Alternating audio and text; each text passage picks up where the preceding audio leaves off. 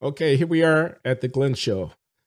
John McWhorter, my bi-weekly conversation partner, and I, formerly of bloggingheads.tv, now of substack.com, glennlowry.substack.com, and at YouTube. We have a YouTube channel, Glenn Show. We're with Ed Santori. He's the director of the Institute for Freedom and Community at St. Olaf College in Minnesota. And John and I are interviewing Ed about controversy, Ed, as I understand it, over your directorship and free speech issues that have arisen in the context of that controversy. And I wanted to our viewers to have an opportunity to hear from you about that and just kind of kick it around with you a little bit with John. Yeah, glad to be with you. Thanks for having me. You're welcome. Let me just ask, John, are you still there? I'm back. Okay.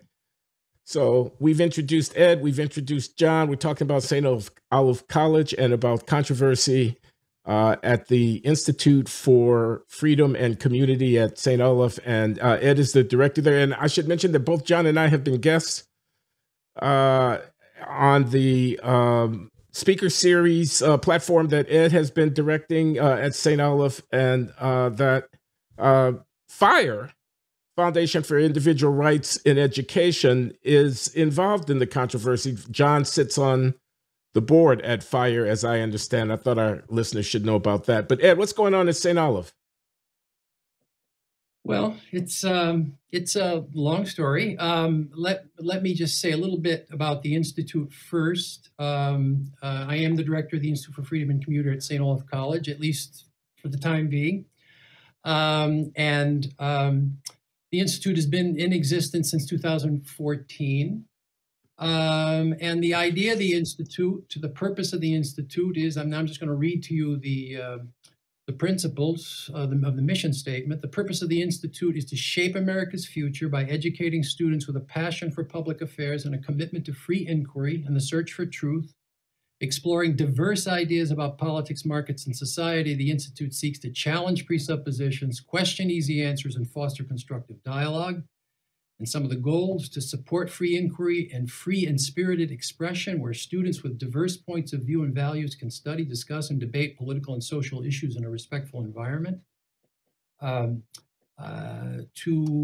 Let's see, just a couple of other things: to emphasize discussion and deliberation, challenging students to think critically and carefully about their own assumptions by examining topics from diverse cultural and ideological perspectives. Let's see, to foster an environment of civil and respectful disagreement in which all students are encouraged to share their ideas regardless of how unpopular their ideas may be. And there are other things that I could read from the mission statement. That gives you a general sense of what the mission of the Institute is. To acquaint students, faculty, non-faculty staff, and the larger community with a range of issues and positions which perhaps they are not accustomed to see or to hear in the academic environment in which we operate. So we're bringing in speakers all the time who are pushing the envelope, I suppose is the way we could put it, in interesting ways. And in moments, as you can imagine, in the academy today, when that is your purpose, that is your mission, you're going to be ruffling some feathers now and then, and that certainly has been the case with our Institute for Freedom and Community. To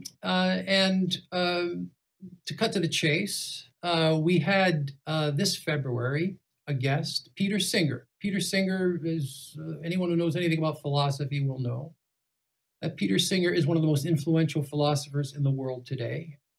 He is has been a kind of prophetic voice almost on matters of animal rights, but he's also been very, very important with respect to presenting this idea of his called effective altruism, which articulates strategies for doing something about world poverty and the obligations that those who live relatively well have to those on the other side in other circumstances, in relatively impoverished circumstances.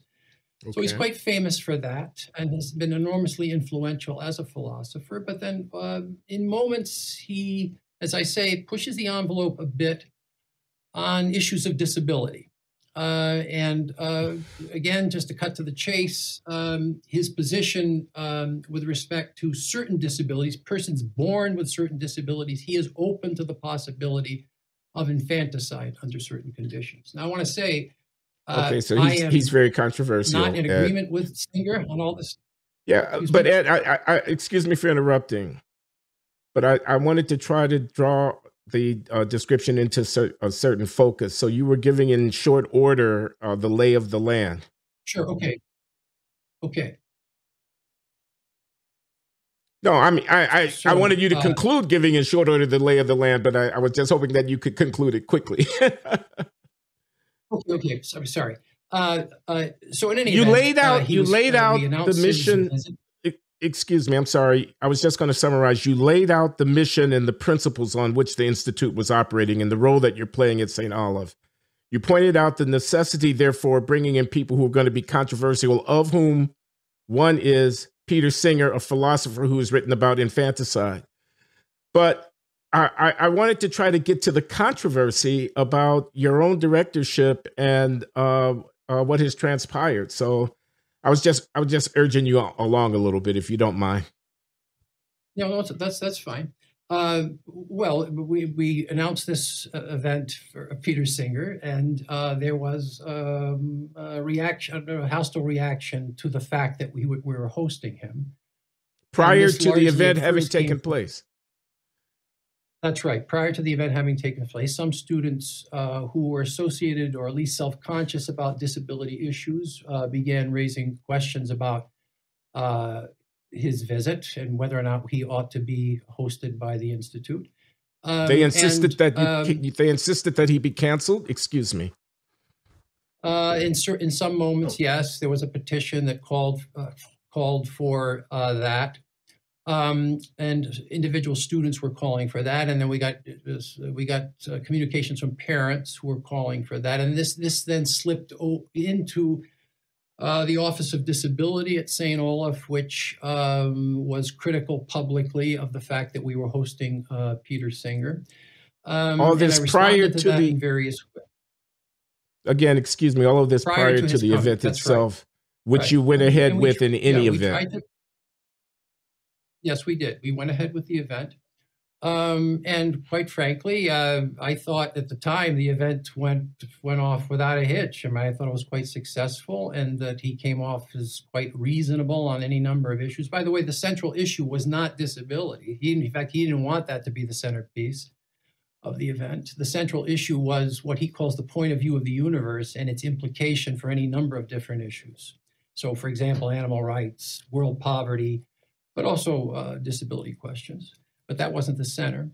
But anyway, there were these criticisms, and the Disability Office sent out a note of complaint. We had the event. The event, I thought, went very well. And anyone who watched the event came to me and said, except for one particular person, but came to me and said, oh, what was the problem? Why this guy seems, we might be in disagreement with him on any number of issues, but he seems so reasonable and well articulated and so forth. And so I thought it went pretty well. But after the event, I was visited by administrators from on high. This now college, after the event. Conveying to me that lots of people, yep, sorry, what were you saying? Glenn? Yeah, I'm here. I was visited by administrators from on high. And yes, and I was asking if that was now after the event. Yeah, I'm sorry. Yes, after the event. I'm sorry. The event went very well, I thought. But then I was visited by an administrator on high who said that there are a number of people had concerns about this event, including regents of the college, and that indeed some members of the administration thought that this was not, in principle, Singer might be okay, but this was not the time to have Singer. And then I was also told, we had another couple of events scheduled, including John McWhorter. I was told that, well, there's also concern about the John McWhorter event, and we had a later event scheduled on 16/19. There was some concern about that. Again, the idea being that in principle, these events are okay, but now is not the time. Anyway, this was after the event in February, and didn't hear much about things. John came, and that was a relatively tranquil affair. I think it was a great event, but I didn't get a sense there was much criticism of that as it was going on. But then I met with the same administrator on high, along with others, on March 28th, and was told that my appointment, which was to go through August 2023, was being terminated. Terminated, I see.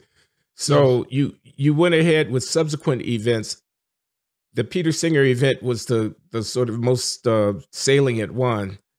You were visited by administration after that, and were told at that time there were concerns about these 1619 and John McWhorter events, but those also took place. However, at the end of the semester now, you're finding that your directorship, which had another year on it, was not going to be extended through the end of that contract. Do I get that correct? That's right. That's right. Okay. And by the way, and my contract had been extended to August 2023 last July 15th. So, I mean, that was, So, I Ed, had an what appointment through 2022, but July 15th it was extended through 2023. Ed, what was the problem with this 1619 thing? Is it somebody who was going to speak against it, or somebody who was going to speak on its behalf? Ed, I asked you, what was the problem with the 1619 person? Were they in favor or against? Was it what was the issue there? I think the issue there was we had two people. We had Leslie Harris, whom I think you've talked to before. The historian, 1619, Northwestern and University. Phil Mag. Right. Right. And Phil Magnus, who is an economic historian. Leslie Oh, Harris yeah. is largely supportive Right. of 1619, but she's critical on one point. Phil On Magnus, one little point. Right. right. And Phil Magnus is largely critical, but he concedes 1 point to 1619 on Abraham Lincoln. So the idea was to bring these two people together. They have different points of view, but they're willing to concede. That's the idea. They're willing to concede a point to the other side. And I thought it went very well. But the concern there is just, well, while we're operating with matters of DEI, we don't want to be raising issues that are going to stir things up or that sort of thing. That's the kind of consideration that I was hearing, and similarly with respect to you, because you're pushing the envelope on DEI kinds of issues, even though we weren't focused on that specifically in your event. This is stirring the pot. This is poking people in the eye. That's the metaphor that I've heard a number of times now. So that's the kind of concern So, what do these people consider pushing the envelope to be? It seems like either they feel like they want to see the envelope pushed about maybe, well, what would it be? The environment? Something, but apparently race is not allowed, and you're not supposed to talk about the disabled. So you're not supposed to push the envelope about anything having to do with subgroups of human beings. It seems to be the idea, which would fit right into this religion that I generally describe. Or is it that you're only supposed to push the envelope in insulting conservatives? And I'm not sure how that's pushing the envelope, but maybe they wouldn't understand that. I wouldn't be that specific in articulating the principles of the critique. I think that in our particular case, the college shut down in 2017, and it shut down over race matters. It's shut down. A high level of anxiety about that's happening again. All the while, of course, that we have this institute, which is supposed to be doing things as I've described by appealing to the mission statement and so forth. So again, if you were to press particular individuals on what their concerns were, I'm not sure we'd have a clear, principled explanation for it. But there's this history you're mentioning. This is something that I have not been aware of. What happened in 2017? Well, the college shut down in one day, and the issues were matters of how diverse students were were faring at St. Olaf College. And there's been that was a fairly dislocating experience for the college, no question about it. But again, since then, there's been a high level of anxiety about the state of affairs. And so I think that's what we're talking about. Anytime, it wasn't just Peter Singer and John McWhorter in 1619. We had, for example, in the spring of 2019, we supported the college Republicans who wanted to bring Heather Mac Donald. That was not actually an institute event. We were supporting her on the book on the diversity delusion. And of course, she's critical of DEI measures and that sort of stuff. And, the faculty were very critical of that. We had Alice Drager here. In fact, the event right after Glenn Lowry's event in fall of 2019. And she's largely lefty on all kinds of things, but she has gotten into a bit of difficulty and disagreement with certain members of the transgender community about certain things she said about what empirical theories about what motivates transgender movements of various kinds. And she's been criticized for that. And there was criticism over that. We had Barry Weiss a year ago, and we had her to talk about anti-Semitism. But of course, she's pro-Israel, and so there were Palestinian groups on campus who were troubled by that. So, and then one other very important moment, we had invited Andrew Sullivan for the fall of 2020. And I got pressure from on high to cancel that event. And indeed, that's what I did after a lot of angsting and concern about it. But I don't feel good about it, to be perfectly honest with you. And I've said in a number of different contexts that if I regret one thing that I've done as director, was probably the cancellation of that event in retrospect. So those are the kinds of issues that the Institute has faced. And I think all of this is sort of the Singer event was a kind of, I think the AFA document said, precipitating cause of my dismissal. And I would say a tipping point or something like that. But that's the way I would characterize. Hi, we're back. It's Glenn Lowry. I'm with John McWhorter. We were with Ed Santuri. He was talking about what's going on at St. Olaf and his troubles in running a speaker series at the Institute for Freedom and Community at St. Olaf College. It's an important case. Fire is involved in it. Am I not correct, John? It is. And they should be, because it really is an egregious case of censorship from the left. And you get the feeling it's based on intimidating statements made by a very few people, and craven administrators are caving in because they'd rather buy their groceries than stand up for principle. And yeah, I hope that the case is shouted far and wide, because in this case, it's not as if we're talking about Milo Yiannopoulos or something like that. We're talking about perfectly sensible people saying sensible things that middle of the road people around the country understand, and or people being deplatformed for single opinions they hold out of hundreds. It's all of this churchy performativity. And it needs to be called out wherever it happens. And Ed is justified in wanting to save his position. That's particularly important, because I'm sure he knows there's also the larger issue of whether intelligent people are going to allow small bands of religious zealots to determine who runs what and how things are done. The people who are responsible for this at St. Olaf should be ashamed of themselves, and they should be made to be examined by the whole country. What they're doing should be seen by everybody and evaluated and condemned for what it is. These people are small. They think they're large, but they're small. And they must be called on what they're doing. The only way to keep this country from being run by the elect in all intellectual quarters is to stand those people down. And that's clearly not what's going on at St. Olaf. Okay, now, what is FIRE? Tell people what FIRE is. FIRE is an organization that's devoted to protecting professors who find themselves in situations like this, for the most part. The idea is for free speech to be the guiding tenet. And if your freedom of speech is being interfered with in an unreasonable way, we're not talking about people who are advocating for slavery or something like that, but if your freedom of speech is being interfered with in any way, then FIRE can help provide resources for people like this to have defense without going broke. And the idea is to stand against the scourge of this sort of thing happening around the country, both from the left and the right. It's not only about the wokesters, it's also the people on the right who are trying to ban books and criticizing people for, misinstructing students, et cetera.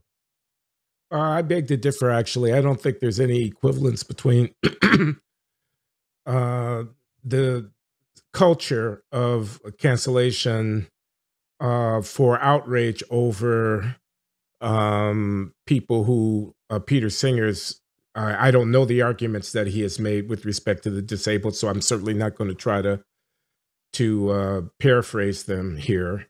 But he's made whatever arguments he's made. We know the arguments that Heather McDonald makes about the different issues that she addresses herself to. We know what Barry Weiss might have to say about anti-Semitism. We know what a person critical of the 1619 Project might have to say, or someone who's skeptical about DEI might have to say. Those are real dug-in ideologies. I don't think you have anything like that on the right. On the right, I think you have a reaction to the left. I mean, on the critical race theory people, the anti-critical race theory people, I think they're over the top in instances. I'm not supporting everything that they're trying to do. But on campuses, the real threat to the culture is coming from the left, I would say. Without a doubt, although it's one of the criticisms I get most often these days, and so it leads me to think about it.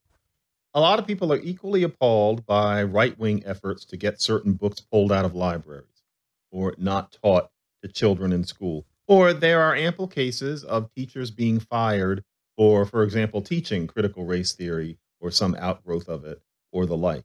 And there are people on the left, and I suspect that most of them are elect themselves, frankly, but there are people watching that from the left who see that as alarming as what most alarms you and me. And I think that part of it is that we're talking about an attempt, which may be doomed, to save academia and the arts, roughly.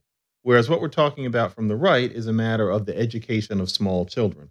There are different threats, but I think many people from the left are worried about the kids and are equally appalled about the right. And many of them, I'm inclined to disagree with them. Many of them think what's going on the right is equally large, equally important, that they're battling things. I'm sorry to interrupt you, John. We're at the end. Yeah. So gender fluid teacher, non-binary, libs at TikTok. You know what I'm talking about? TikTok. No, libs at TikTok. You know the controversy about libs at TikTok? No.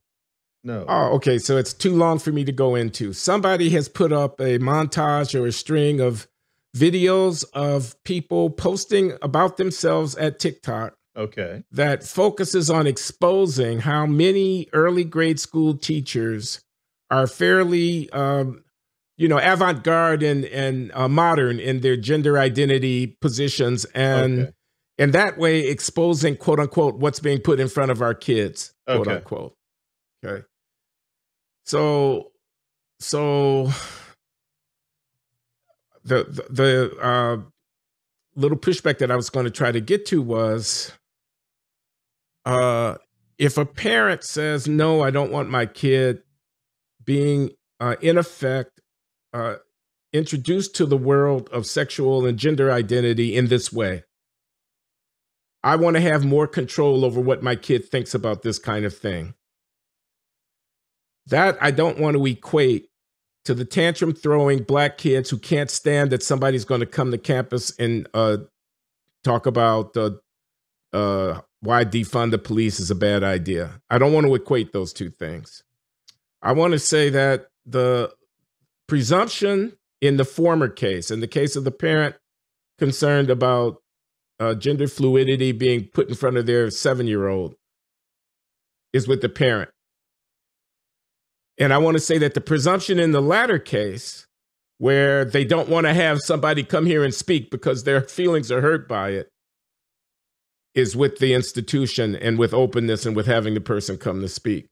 The kids went to college precisely to get dislodged from their comfortable identitarian niches. The point of the institution is precisely to make arguments that are making them uncomfortable be put in front of them so that they can grow and that they can learn. A 7-year-old is being nurtured into, adult, into maturity and so forth, and develop with ideas that are contestable. I mean, anyway, this is the position that I don't want to take.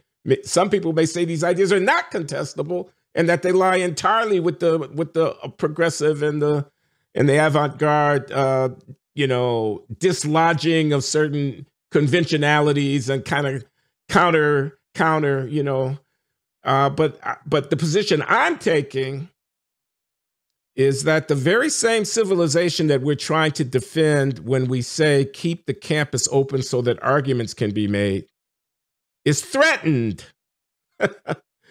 by undermining parental governance over the nurturance of children when they're 7 years old and making that institutionalized and subject to the very religious fervor that you wrote a book denouncing.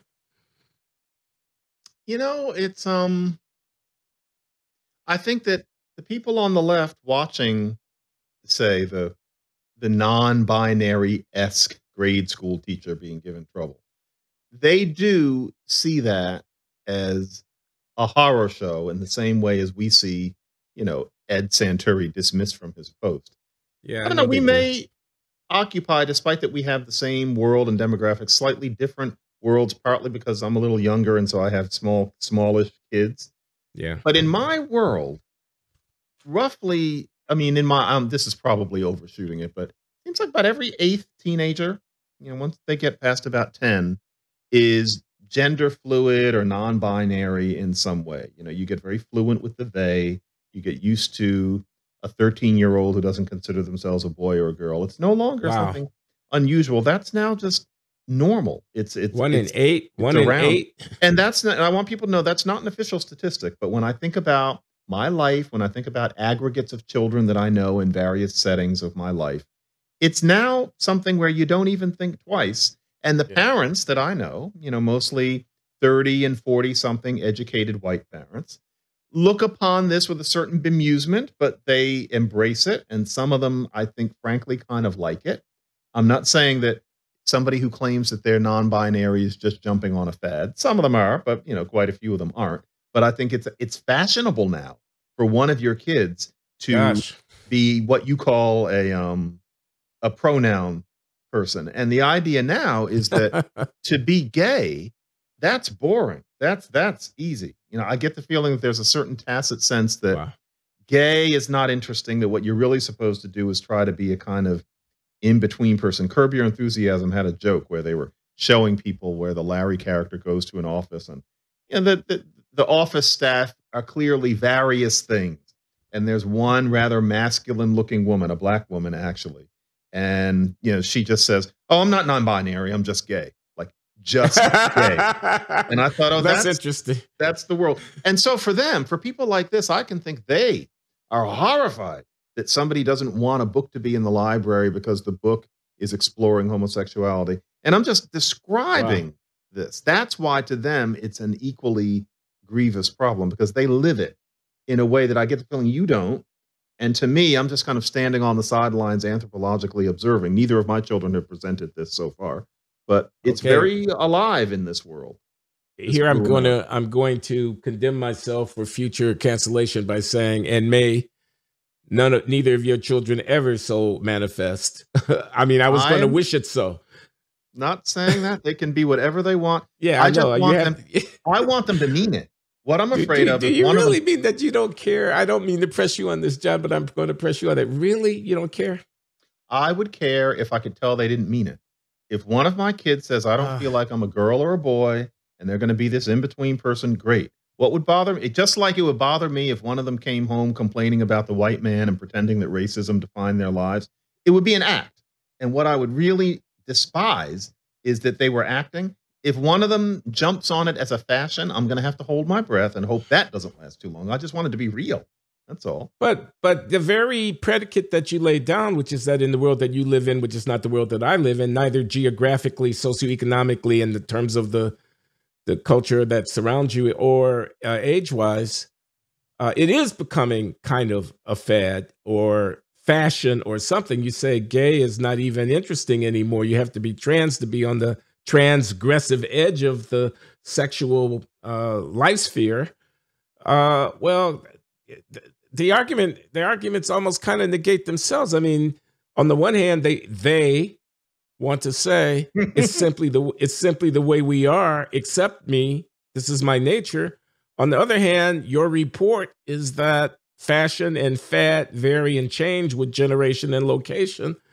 So, there is a social determination to a certain extent of the identity choice that a person is making. There is an element of choice, is there not? If not quite immediately and consciously at the level of the individual, then collectively, definitely at the level of society. We can encourage or discourage this kind of thing. I'm going to get into trouble here by saying I'm very unsettled. Maybe it's not going to put me in trouble. Maybe it's just going to identify me as a homophobe. I out myself here. I'm very unsettled by this whole shift of sensibility. If indeed that's what's happening, people long suppressed now finally being allowed to be themselves. Is that what you're telling me? Or a social consciousness emerging organically in our very midst? That is evolving. That is to some degree indeterminate. Not a natural and inexorable liberation of a constant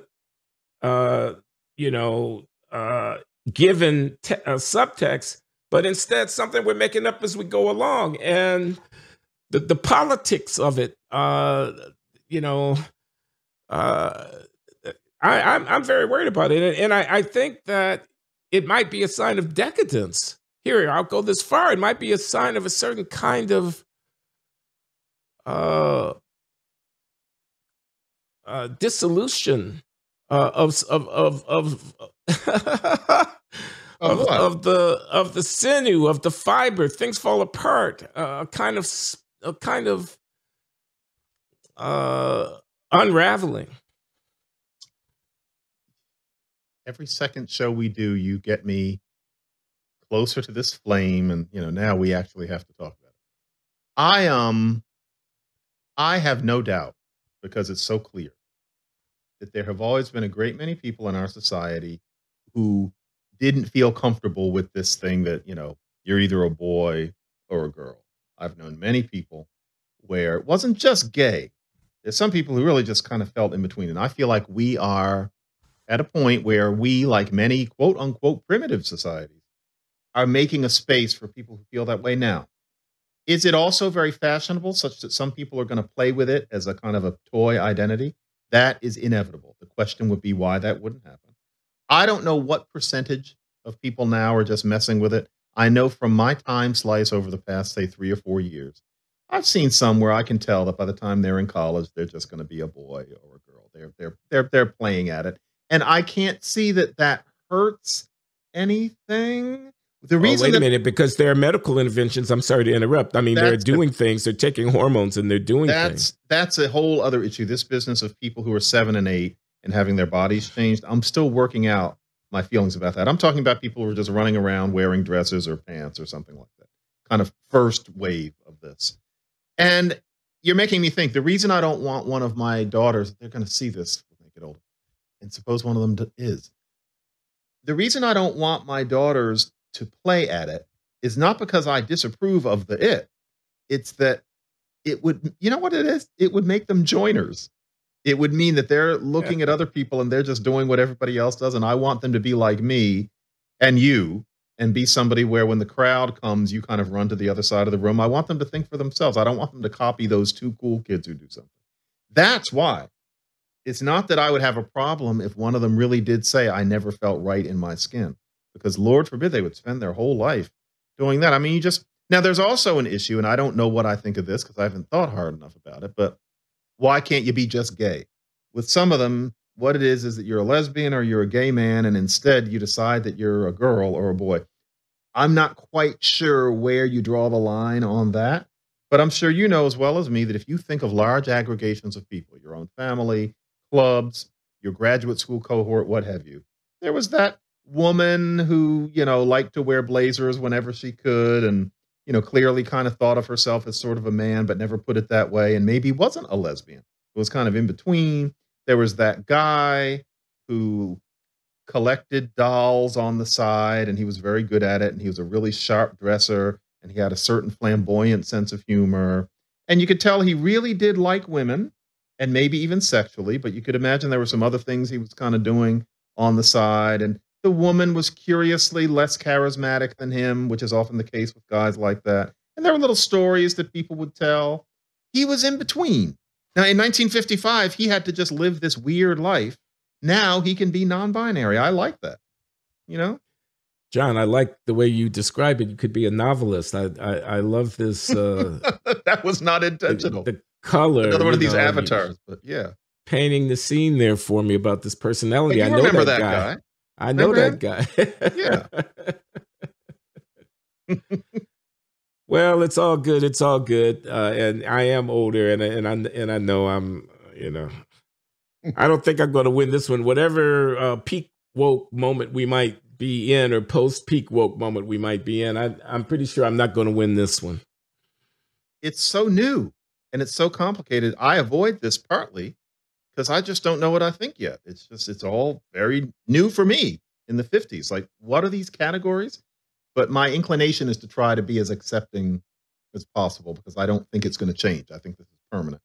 I get the feeling it's progress. At least I want to think of it that way. Well, I wonder if it's happening in China. A little. I really doubt it. I doubt it very seriously. No, it is happening in the East Asian countries. China and Japan, and well, I don't know about Japan, but China, Korea, and Thailand all have. And Thailand has long had a category of the girl boy, except it's in Thai. And that fits into society, and they're neither one nor the other. And effeminateness is increasingly fashionable. I don't know about lesbianness, but effeminateness and gender non-binariness is increasingly fashionable in China and Korea. There are different conceptions, and of course it's mainly in the cities and among people who are relatively educated. But there's a world aspect to this from what I've heard. So okay. Wow. I'm a dinosaur over here.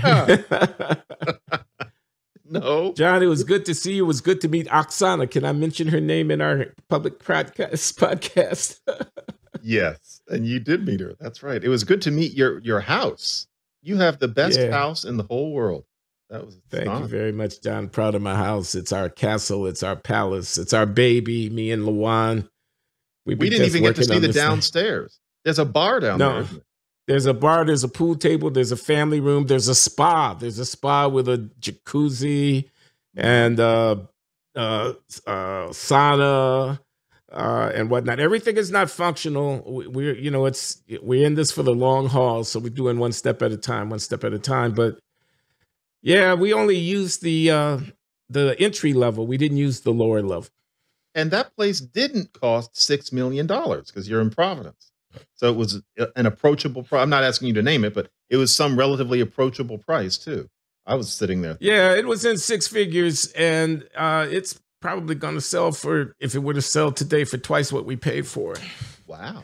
Because we've invested, a good chunk here, and we had a whole one half of the lower of the ground entry level was redone to our satisfaction, and some architectural changes. Windows had to be put in that didn't exist before, and et cetera. I mean, interesting. We live in large over here. You are. People, you should see Glenn's house.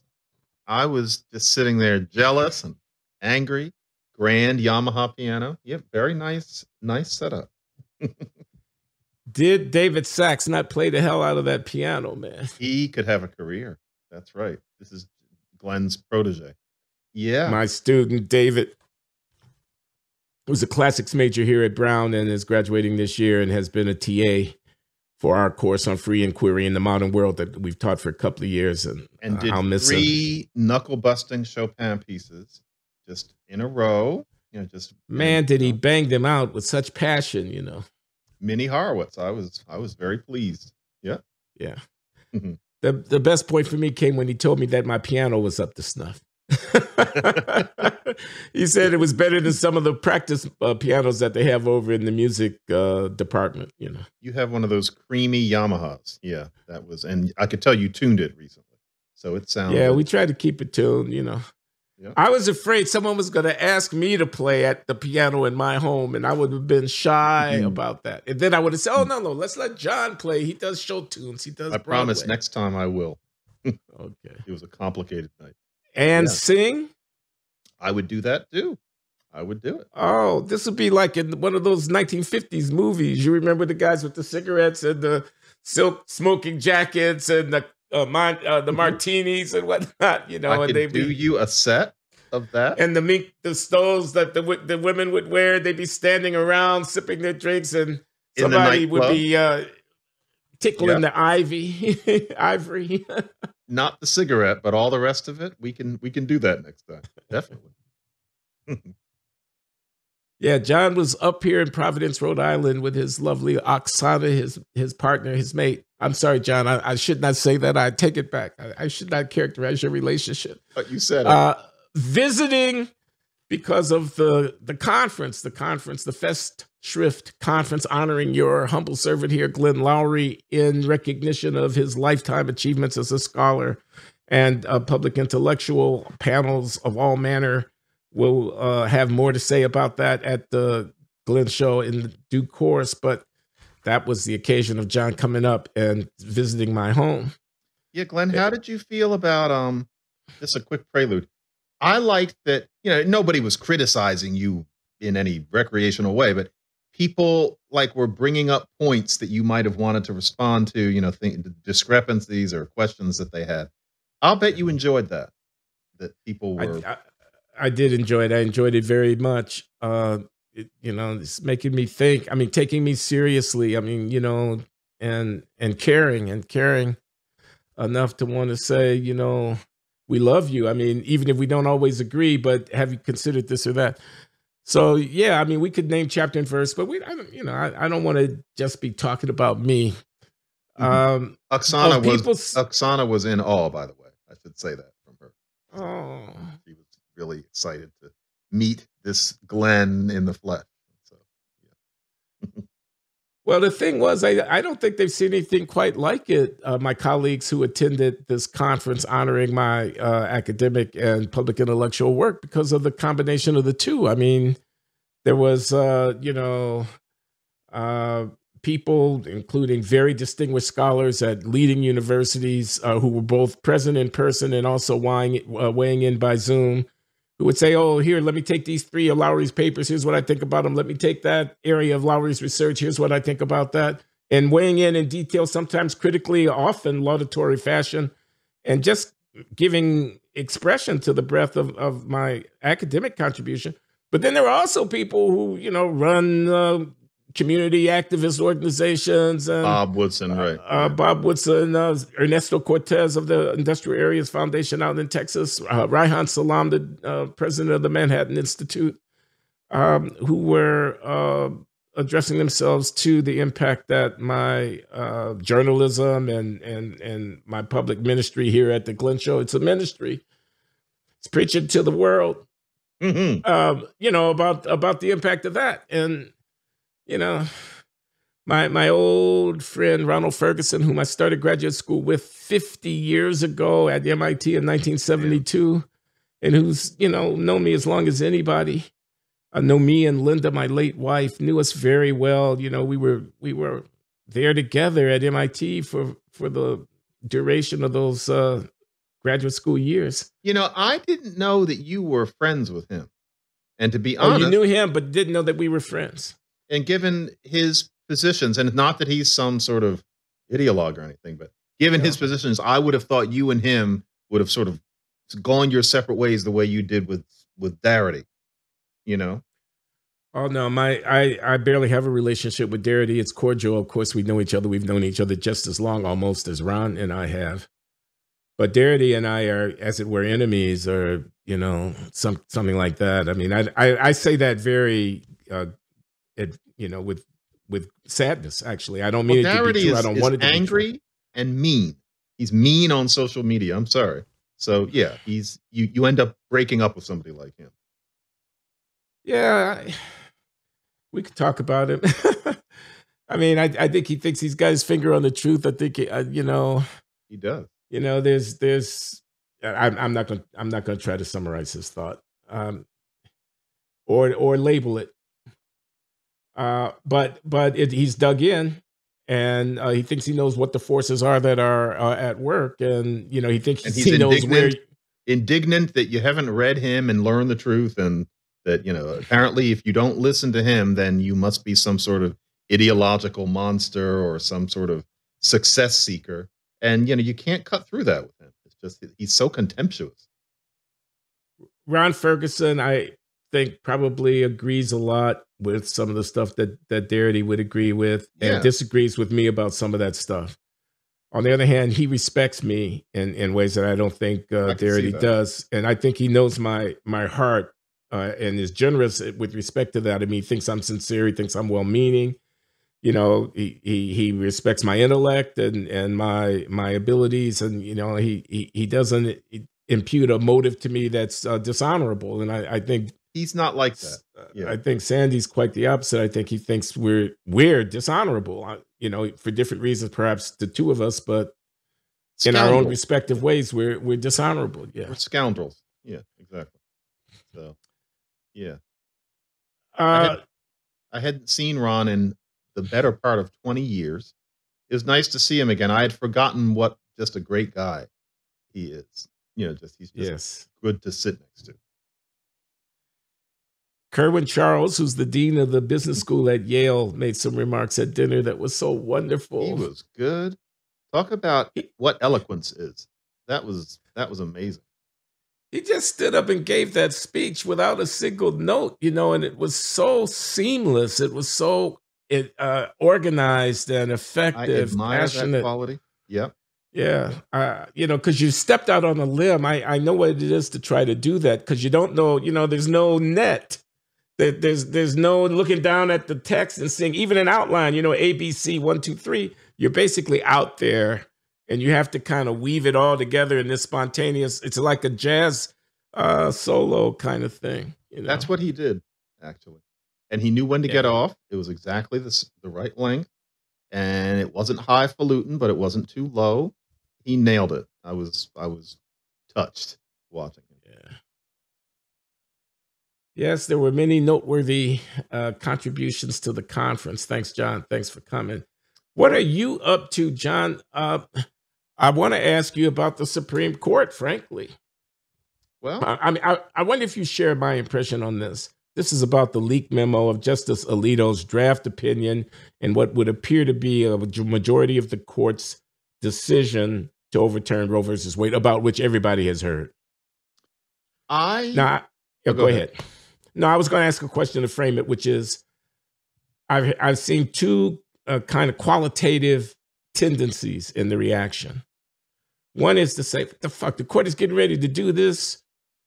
These conservative judges are getting ready to overturn Roe versus Wade. I'm mad as hell, and I'm not going to take it anymore." And the other is to say, "Can you believe that somebody leaked a draft opinion of the United States Supreme Court?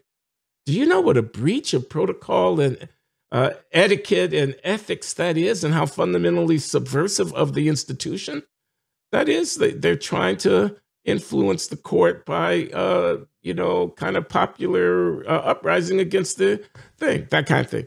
And I'm wondering if you too have noticed that bifurcation in the reaction and what you make of that. But you may have other things to say about it. it too. reminds me of the uproar over Biden saying outright that he was going to have a black woman as the next justice. And whether we were supposed to talk about him telegraphing that at the time that he did, as opposed to whether she was qualified, that she was qualified, whether it was significant, etc. It just seems to me, okay, There was a leak that's probably going to continue, partly because of modern technology and partly because of the tenor of the times. I'm not sure that this issue of trying to make somebody swing would actually have happened, given how extremely polarized people are about this particular issue. I mean, maybe one of the Supremes would have had some sort of change of heart, but doesn't seem like it to me with, my onlooker self. So I'm just more interested in what they're trying to do. And my sense of it is just that there is no majority sentiment in this country that they're following. It's just that the composition of the court is such that they can get away with having it their way. Not that that hasn't happened before, but on such an important and sensitive issue, I'm really sad that they're going to be able to do this because it's not the way most people feel. The idea that, as soon as a fetus exists, it's a human life. That's a very interesting position. And I've written a piece in the Times where I say, I don't agree with it, but I cannot see somebody being of that opinion as being a terrible person. I don't think it's immoral to feel that way. I find it weird science, but there's nowhere to draw a line. But the thing is, most people don't feel that that particular biological distinction should take the general precedence that it will in like half of our states based on this decision. And so I'm just it's a real sign of how clotted our political system is because of gerrymandering and the outdated electoral college and the fact that you can have these justices with those positions there without it reflecting even approximately what most of the country thinks. And it's sad that it's going to be so much harder for poor women. This isn't going to be about middle class women for the most part, but poor women to decide what they want to do about an unplanned pregnancy. It's going to create so much misery, and I hope that technology can catch up to an extent. But the problem is that after a certain point, pills don't work, and I don't think they ever will. You have to have something done. Well, and I'm so sad for what this is going to mean for so many people. I want to ask you to hold on because I have 2 points, and I think we're conflating, or you're conflating, with respect, what the court is deciding, which is not the issue of should abortion be legal or not. The court is deciding whether the Constitution protects a woman's right to abortion, which is a different question. The court's decision in the Alito draft would, if enacted, have the effect of returning the question to the states to decide about whether or not abortion should be legal. It's entirely possible that, I don't know that it's true of any of the justices who might vote to overturn Roe versus Wade, that they should agree with you about the question of when life begins or doesn't and what choices a woman should have, but nevertheless conclude that there's nothing in the Constitution that guarantees a woman a right to this effect. That those are separable things. I just want to make that point, and we could talk about both of them. I may agree with you about the abortion. That's clearly policy true. Question. That's clearly true that there is that jurisprudential aspect of these things. But let's face it, that's not why there's this special attention to this issue, especially when you're talking about more grassroots efforts. There are people who don't like it, and they've gotten it to the point that a blanket rule has to be made. And there are these justices who are saying that the Constitution can't decide this. These people are trying to make the argument a constitutional argument when, in fact, those on the court who want to overturn Roe want to make the argument a political argument. Sure. A political argument where you run for office, where you try to get a majority behind your position, where you write a law and you enact it, as opposed to something that's etched into the Rosetta Stone that's a part of the 10 Commandments that are the framing documents of the country. You've created a right. So I'm not taking a position on it, although I will admit to being sympathetic to those who are skeptic about whether or not the creation of that right was a coherent constitutional move. And I lament the kind of political polarization that has come about, such that, come on, let's think about it. Donald Trump might have gotten elected in 2016 because the court didn't overturn Roe versus Wade in 2012. Not that they had the opportunity to do so, but do you see what I mean? What I mean is the tectonic plates underneath in American politics allowed that guy to go around crowing that he was going to put pro-life justices on the United States Supreme Court. That's part of what brought those evangelicals over to his side, despite his history of personal scandal.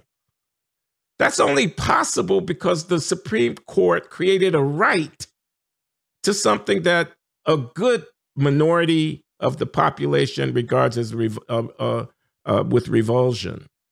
So, anyway, I had another point, if I may, which is... Although very quickly, I wanted to say that a lot of this is priorities. And my sense is that, do we listen to that minority and therefore break down this fragile but useful national judicial prescription that we had? And this is about that we had for 50 years. What are the lives of these people who are born now who wouldn't have been going to be like? And I can't help having that old knee-jerk liberal, as it used to be called, idea here. Okay, suppose people end up carrying these pregnancies to term more. What kind of lives are they going to have given the inequality in this country? You're doing what I just asked you not to do. You're conflating the two things. The court, that's not for the court to decide. I can't be that anodyne about it. It was always a fragile decision. I mean, there was always a coherent argument that it should have been left to the states. But okay. So let me make my second point, if I may. Yeah. Which is the Supreme Court of the United States stands, and I'm sure Justice Roberts is keenly aware of this, at a critical historical juncture. People are talking about packing the court. A guy who a lot of people think, even if you concede that the 2016 election was fairly decided, Donald Trump, is illegitimate because they tried to impeach him twice and they won't let him have a Twitter account. Anyway, I was just saying the Supreme Court's at a critical juncture. I was saying the guy that a lot of people think is illegitimate, Donald Trump, appointed three justices to the United States Supreme Court, including one right within the shadow of his own electoral defeat, and one who took the place of someone who should have been confirmed, but who that rascal in the Senate, Mitch McConnell, kept from ever getting a vote. So the Supreme Court is in play. People talking about packing the court and what, the Supreme Court is in play. Now somebody leaks a draft opinion. Why? In order to influence the midterm elections in 2022. You make this into a big brouhaha issue, and you can motivate the Democrats to come out, and you can discredit the Republicans to some degree. I mean, shouldn't we all be a little unsettled by the growing politicization, or are you going to tell me it's always been so of the Supreme Court? This is the law, and I might even mention you said it, not me. Ketanji Brown Jackson. And the way that Biden handled that. And we're in an era of fierce conflict over diversity, equity, and inclusion. And the Democrats are running absolutely full bore on it. We have a Black woman finally, after 258 years, however long it's been. Politicizing the Supreme Court is what I'm talking about. It's always been so. Well, in this case, with the always, you'd have to talk about the whole history of the country and certain isolated episodes. But you're making me think about this. There are times when you've got to do the Liberty Valance thing. And what's going on with the Republicans right now? And I have to check myself, because I remember everybody talking about the country being in this unique existential crisis during the GWB administration. This is the worst it's ever been. Now you look back on that and it seems like an episode of West Wing. But I do feel like this is the worst, partly because of the weird thing of social media and its reign. And we have this Republican establishment that has this disproportionate power, despite being led partly by people who haven't got a whit of sense at all. And we have this Machiavellian person in the Senate, Mitch McConnell, who clearly is about as close to amoral as any public figure that I've known lately who's intelligent. And this is the way it looks like it's going to be forever.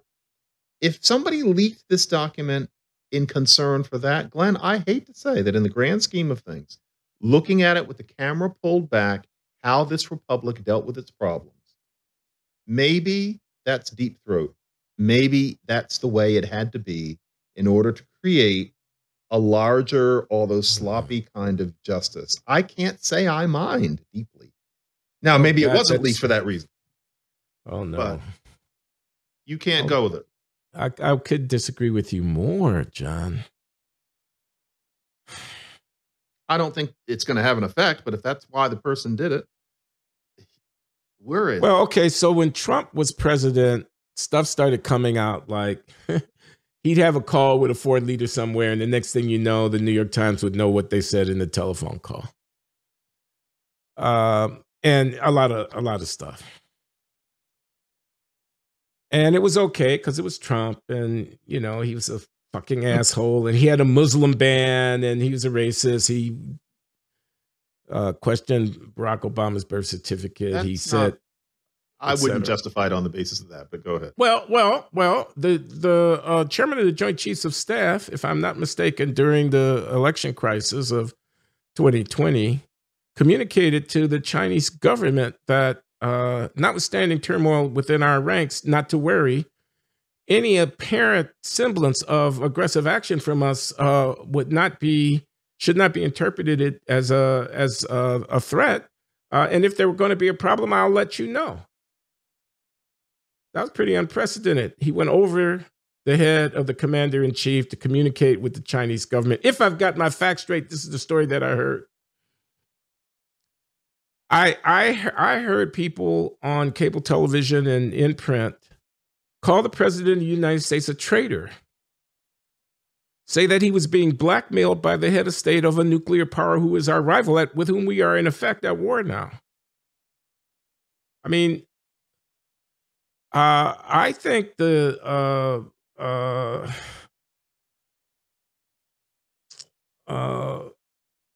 violation of norms of restraint in how it is that you talk about the president of the United States that were characteristic of the Trump era were unprecedented in my lifetime. I mean, of course, Nixon was Nixon.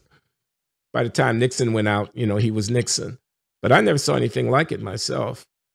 And I think it was authorized by the fact that the guy was who he was. And a lot of people thought, it's an existential threat to the republic. Fuck him. That's what they thought. And all I'm trying to say is he's not president anymore, but that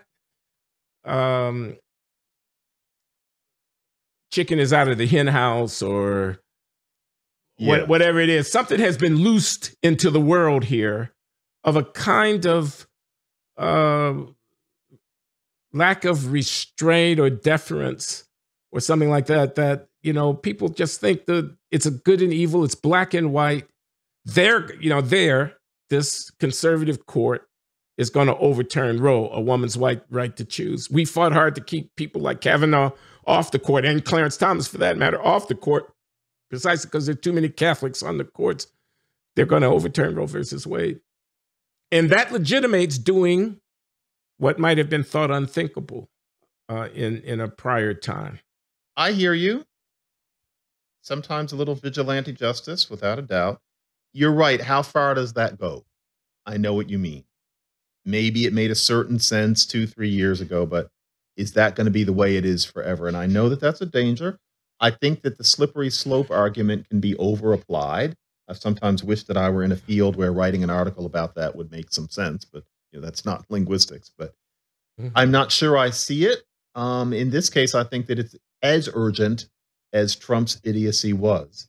Just this fossilized Republican colossus that is basically determining what happens in this country on so many levels and making meaningful legislation impossible except by executive order. This isn't right. It isn't right. And I know that this Robert Caro ideal was really just something that existed during the middle decades of the 20th century.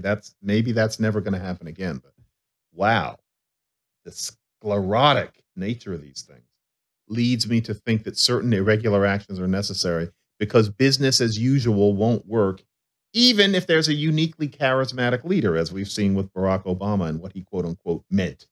Biden isn't charismatic, but who would be at this point? Who could get anything done with the Senate, in particular, the way it is? So I just worry.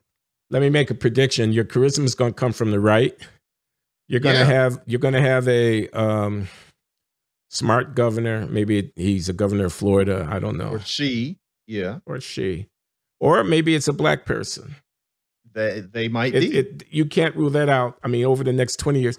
It could happen. They're going to have a counter revolution against not only wokeness, but against this kind of soft left compromise with wokeness that constitutes the center of the Democratic Party, that constitutes the heartbeat of the intellectual left, of the journalistic mainstream, corporate, etc. There's a cultural backlash that's brewing. You see it in the schools and whatnot. The Latinos are peeling away from the Democratic Party. The race thing is bankrupt, Black Lives Matter and stuff like that. I mean, there's a kind of almost a caricature. I mean, they're like a cartoon that if you were trying to make up this thing. And I just think the wind is blowing in the other direction. And I think somebody can put it together. That's where I think the charisma is going to come from. And the people on the other side are going to go ballistic. They're going to say fascism is afoot. It's going to get very ugly. And people are so dug in, and I mean, I was with one of my friends who was at the conference, who I don't want to name, who's a very liberal guy I've known for a long time. I mean, he's still talking about Barack Obama's birth certificate and stuff. I mean, he's still, it's, and so people ask me whether I want to be right or be helpful. And I want to know, be helpful to what? You apparently know who you want to be helpful to. You say it's worth throwing a monkey wrench in the works in order to slow the machine down because the machine is off count. And you think Yeah. Yeah. You don't think so? Yeah. Okay. Yeah. We need to talk. We need to talk about this impending war next time, because that's a very interesting proposition. Is that really where it's possibly leading? Or are we just leading to more slow, grinding, bitter nastiness decade after decade? Because history works that way too. I'd be interested to know.